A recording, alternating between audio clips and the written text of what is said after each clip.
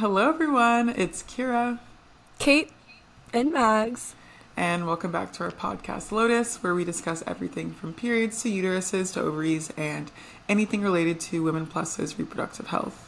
To give a few updates on Lotus, we are in the process of finalizing our MVP, and we've also added a new advisor, Gail Gannon, who we're super excited about to have as an addition to our team.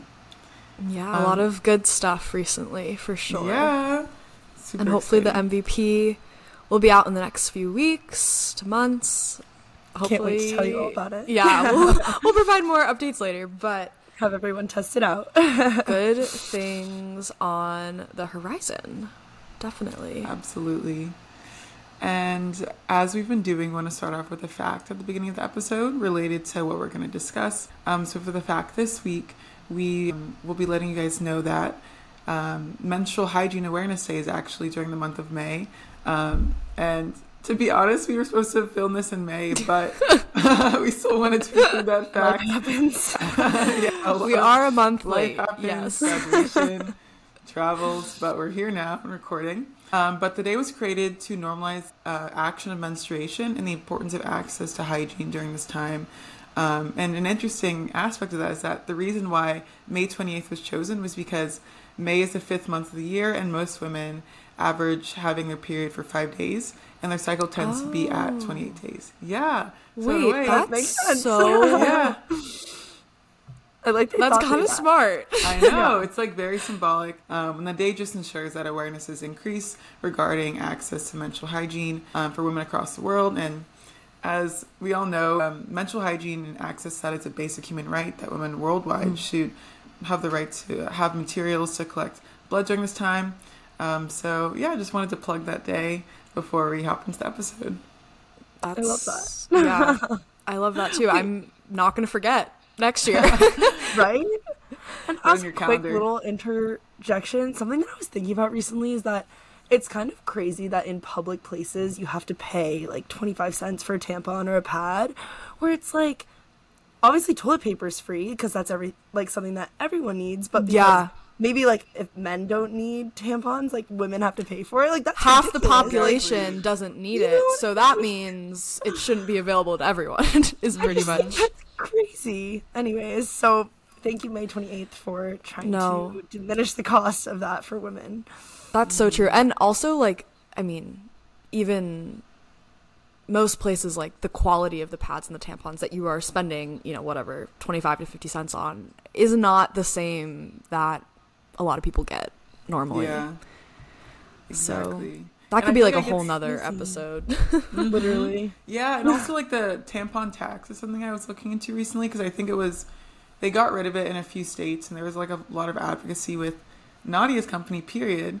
Yeah. That's like sort of what they were focused on. So it's so sad. There's all these like extra hidden costs for women for like a basic human right. I mean, we probably spend what? If I'm buying like one box of tampons, maybe a month? Mm-hmm. How much is that? Like $10 at least? Yeah, some of them are expensive Times too. 12? Yeah, and then, Yeah. it's like, obviously, and this is such a great thing, there are so many companies that are trying to, go in the right direction and create more sustainable options to have more, like, I don't know, pH friendly or, better for your body types of tampons. But those are just even more expensive than, like, the regular Tampax ones. So you end up spending, like, I don't know, probably $10 to $20 a month for your period. I mean, obviously, it depends on the person, but that's a whole lot of money per year. Literally, It's kind of crazy. Yeah. it's so sad. Wow.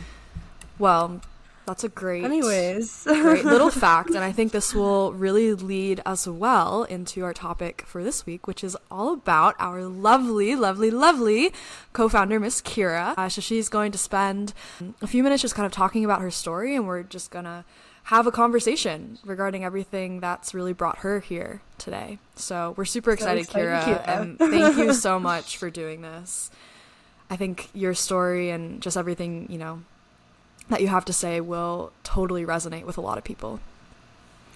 Thanks. Yeah, so as Kate said, I feel like this sort of ties nicely into what I'll be talking about today, which is just revealing my own journey with reproductive health and how how I've grappled with it over the years. And honestly, I haven't really talked to too many people about this. And it wasn't until I met Mags and Kate that I became a lot more open and comfortable discussing it, which I feel like is a real testament to the power of what we're trying to create with Lotus. So super excited. Oh, absolutely. Absolutely. I think all of us, like, Totally. I don't know, that has, that means a lot to all of us.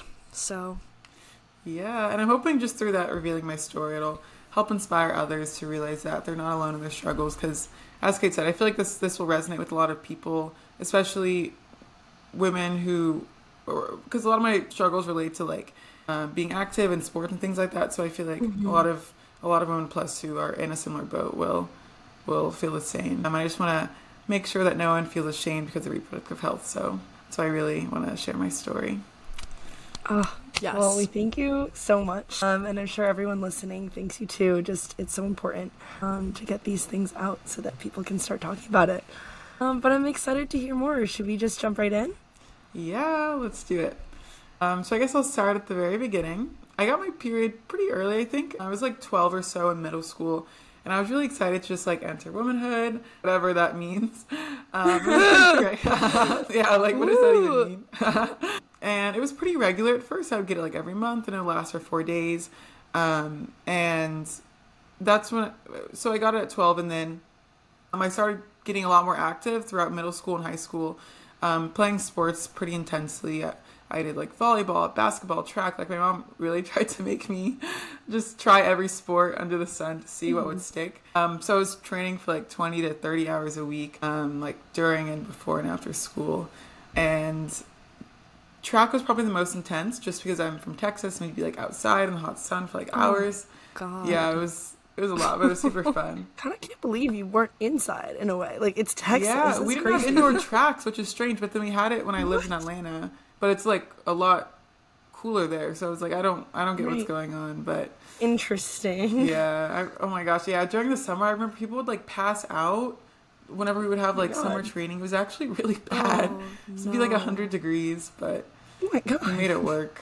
Hydrate. That's crazy. So obviously you were quite the athlete yourself. I mean, Miss Kira playing all these sports, and I think this kind of ties a little bit to our last episode where we talked to Haley and Hannah about the impact of training on menstrual cycles and red S, so your energy levels, and just curious, so, I'm sure you're going to lead us into this, but how did this impact your menstrual health and your reproductive health in your period? Yeah. So, yeah, once I started training a lot more, I noticed that my period was becoming really irregular. I'd skip random months and I wasn't really sure what was going on. But at that age, I didn't really pay any mind to it just because. And I was actually kind of, this is bad to say, but a little happy about it because I wouldn't have to deal with it for 5 or 4 days a month. Yeah. I was like, oh, I'm free. But yeah, it just became super irregular. And then in high school, my sports got a lot more intense and I stuck to volleyball and started doing club volleyball and track, which added a lot of additional hours to my training schedule. And then that's whenever I started noticing that my period got super irregular. I would sometimes only get it 3 to 4 times a year. Before this episode, I started looking through all my period tracking apps and I would get it 3 times. Like this past year, it was 3 times for 4 days each. So literally just 12 days during the year, which is not too good. And that's whenever I started getting a little bit more concerned in high school. But I never felt super comfortable talking about this, even to medical providers. And often I found that a lot of the time they would sort of just brush over it and be like, oh, you're young, you're playing these sports, it'll even out whenever you're older, but that hasn't really been the case. So yeah, I just kept pretty quiet about it throughout my life and just sort of dealt with it on my own. Right.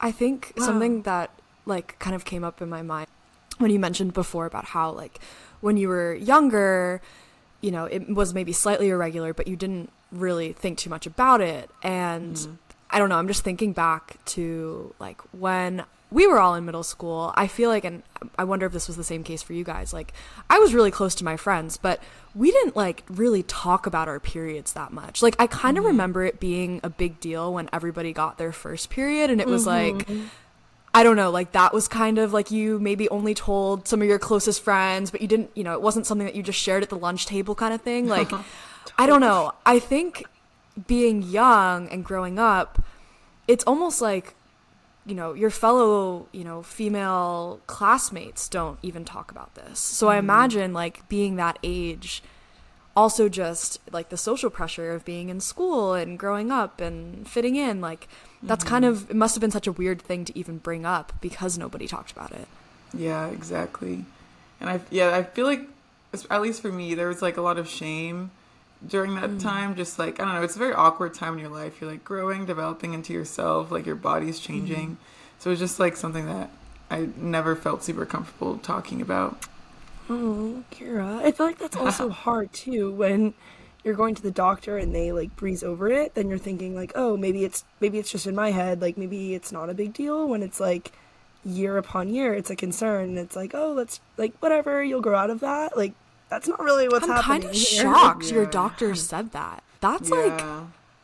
I mean, our medical system has a lot of issues, but like that is not okay to say to like, you know, a 14-year-old girl. Person too, right? Yeah. You're not sure of yourself in so many other realms that it's like one of those things that you're bringing up. Like, how hard do you have to push to be like, I have a real concern. Can we address it? Like, right? Can we look into it? Can we we? At 13, 14 years old, like, what are you gonna do? Totally. Oh, that's hard. Totally. I'm curious then, Kira, how did you kind of like go about addressing this, whether that was socially or medically? I'm interested. Yeah. So since my doctor was not super helpful, I had to sort of just turn to like Google and WebMD and like just try to figure it out on my own. But nothing really gave a clear answer. It would all just be like, oh, like it. I don't know if I think it was. I wouldn't put all the blame on my doctor, because this is also what I was finding online. Like they would just sort of attribute it to like a highly active lifestyle and didn't really provide any sort of clear solution besides like reducing the number of hours that you work out. But that wasn't really possible. Like there needs to be at least some other like way to address it. And I remember getting my physical one year and asking like my doctor if there's like an issue or if there's anything I could do. And once again, she would tell me all the time that it's just because like I'm young and I play sports, that would just even out when I would get older. But as I've said, this hasn't really been the case. I still don't really know when my period's going to happen. Like it just happens randomly, like without any sort of like actual cadence or like normal frequency. Right. And yeah, in 2022 I got my period like 3 times for a total of 9 days. But it's gotten a bit better this year. Wow. And just through my like Googling and research, I never got a formal diagnosis from like a medical provider, but based on these symptoms, I think I have a condition called like amenorrhea, which is the absence of menstruation, which is just like missing one or more menstrual periods. And from doing like a bit of research, there's like 2 kinds, like primary and secondary. And primary is more so if you like haven't gotten your first period, and secondary is if you missed it for like 3 or 4 months. So I fall more in line with the secondary amenorrhea. And something I learned is that it's a lot more common than most people think. Like 1 in 4 women, or people who have been assigned female at birth who aren't pregnant, experience like amenorrhea at some point in their lives. And just anecdotally, from my discussion with people since starting Lotus, this statistic has really proven to be true. From doing like talking to different, doing like customer insight interviews and things like that. Like so many people have like super irregular periods, but no one really talks about it at all. So yeah, just from doing like these like anecdotal conversations with people from Lotus during like customer insight interviews, just talking to people, I've learned that amenorrhea is like a lot more common than most people think. And I found a statistic online that about 1 in 4 women or people who have been assigned female at birth who aren't pregnant experience amenorrhea at some point in their lives. And a lot of, I was like 25% of people. That's a lot. Many people. Holy moly. Yeah, I never, or at least before starting Lotus, I never really thought that there was anyone else that like experienced it to this degree. So that was really, really shocking to learn. And yeah, there's a lot of different causes. There's no like one clear reason why this happens. People like one could be like birth control methods or like previous uterine surgeries or weight changes or exercise routines. So it's a really like widespread condition that affects a lot of people. Wow. It's interesting to learn that. Like something that I love about like talking to you guys and talking to other people is just how much I feel like I'm learning about so many different things that could be going on to the like women plus body. There's just it's crazy that 1 in 4 experience this at some point. I mean, I guess it makes sense. Like, the body's not perfect, but wow. It's wild. No, absolutely. And I think, like, just from a little bit of research that I've done and just from what I know, I think sometimes often, and Kira, I'd be curious to hear your take on this, but I feel like sometimes missing your period is maybe slightly normalized in society, or like wanting to miss your period. I don't know. I have friends that are like, oh, you know, people will be like, oh, how, like, can I just not take my birth control for my period week and just skip it? Like, has anyone ever done that? Like, has anyone tried to like mess around with their cycle? Yeah, like it feels slightly normalized, and obviously I think, and it shouldn't be, but totally, but there's definitely ways a difference between, you know, maybe someone like yourself, Kira, that has more of like a medically driven missing period versus someone that's just like playing around with birth control hormones. And I mean, I know not getting your period can have a ton of effects on your body and your fertility maybe 10 years from now, or your, you know, your hormonal regulation going forward. And even, I think, I remember this, my doctor's telling me this, but I know osteoporosis as well is a really big deal if you don't get your period, because if you don't have regular amounts of estrogen, it can affect your bone development. So especially when you're young too, it's like if you're living in this society where people are like, oh yeah, like I don't want my period, I'm going to the beach, like I'm gonna go skip this week of birth control and not take it, like whatever. It's hard to know like the effects of actually doing that, I think. Yeah, exactly. I feel like at this age, since like most people aren't really looking to like have children in the near future, it's sort of just like, oh, like it doesn't really matter, like I'm young, like just for fun, like I just want to, I don't know, not have to deal with it, because it is like not necessarily a burden, but it like takes time out. It is a burden. A period is a burden that all is. women plus face on this earth, and people, i.e. men, need to be a little more receptive of that. It is actually crazy, like the number of symptoms that you can also just have on your period, and it spans like multiple weeks. It's like, oh, the week before, like your like boobs are kind of tender, like maybe you have some like back pain, and then you get your period and that's like a whole nother thing. And then you have like cramping that comes with that, and then like acne could come up. It's like 2 whole weeks, and then it's like you get 2 weeks off and then it comes back. Literally. Like, what is this? It's ridiculous. No. But yeah, I don't know, impacts kind your of entire crazy. life. Yeah, totally. Yeah. I was talking to this doctor the other day.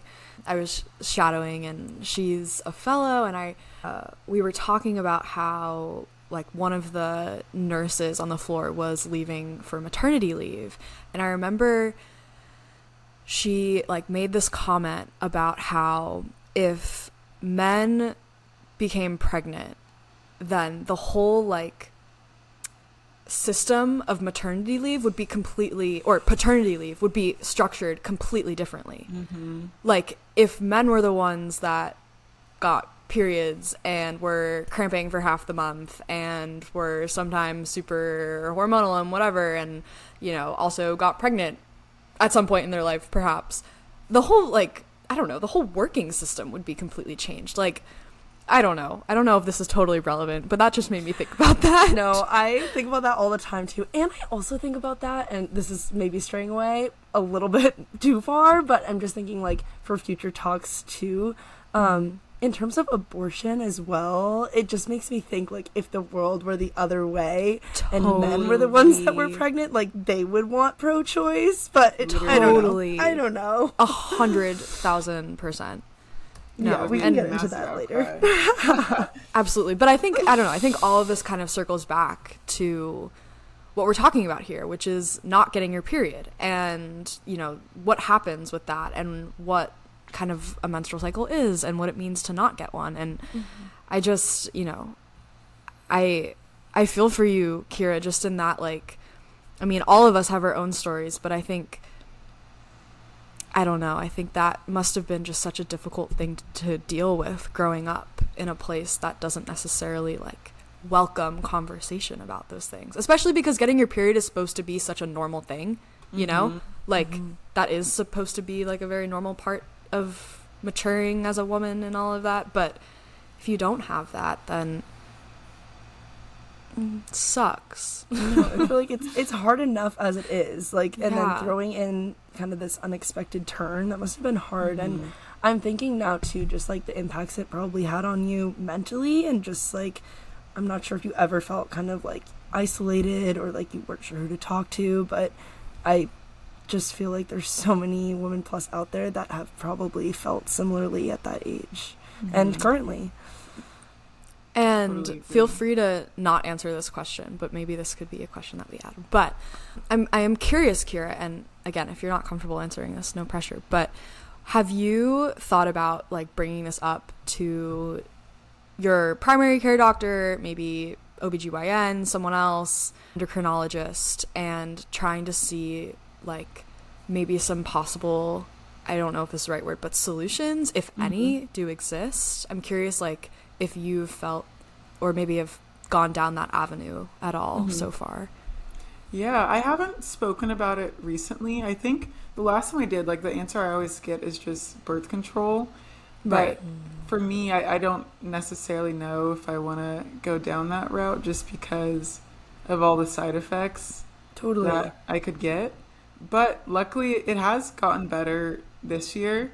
Like, it's not 3 to 4 times a year like the previous year, but now it's a lot more regular. Still irregular, but I don't ever know when I'm gonna get it. Like, I had it this past week and I was like, whoa, I did not expect that to happen. Ready. Yeah, What's this surprise? Yeah, but I think I probably should, honestly, but I have not recently. I think maybe this year, just because also I've started before. I didn't really think too much about it, or like think about it in the fact that I need to like come up with some sort of like clear solution to address it. But I think now starting Lotus and like talking about reproductive health a lot more, it's like I'm like, okay, I probably should do something about this and like come up with an actual solution. Might be worth a conversation. Yeah. And I'm sure as we continue to grow our Lotus community, I'm sure there are people dealing with maybe similar things that have, I don't know, maybe their own little personal anecdotes and tips and tricks. And I'm sure that your message resonates with so many people. Totally. Yeah.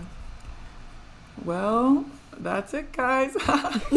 So that's my story. And I know just based on that statistic and also from these anecdotal conversations that I'm not the only one going through this. So I really hope that by sharing my story, it can inspire others to be more comfortable with their reproductive health experiences. And we just all deserve to live healthy lives and shouldn't feel stigmatized because of our bodies. Everyone's beautiful and deserving of love. And since starting Lotus, I've become exponentially more confident just in discussing my menstrual health. And that's just not only impacted like my physical health, but also my mental health as well. So the power of conversation is very real, guys. We should all work towards a future where this is the case for everyone. Oh, Kira, that was so wonderfully said. Thank you so much for sharing your story and being vulnerable. And as we build this community, I think that is more like, honestly, some of the most important work we can do is show our vulnerable sides and what we have gone through. And like you said, the power of conversation is so real. So I really do hope that this helps someone, as you said. Thank you so much for sharing. Thank you, Kira. Thank you. And as we wrap up, we want to always plug our Instagram at lotus.health.app and subscribe to our podcast on Spotify or Apple Podcasts to be notified when our next one is released. Thank you all for listening. We'll see you next time.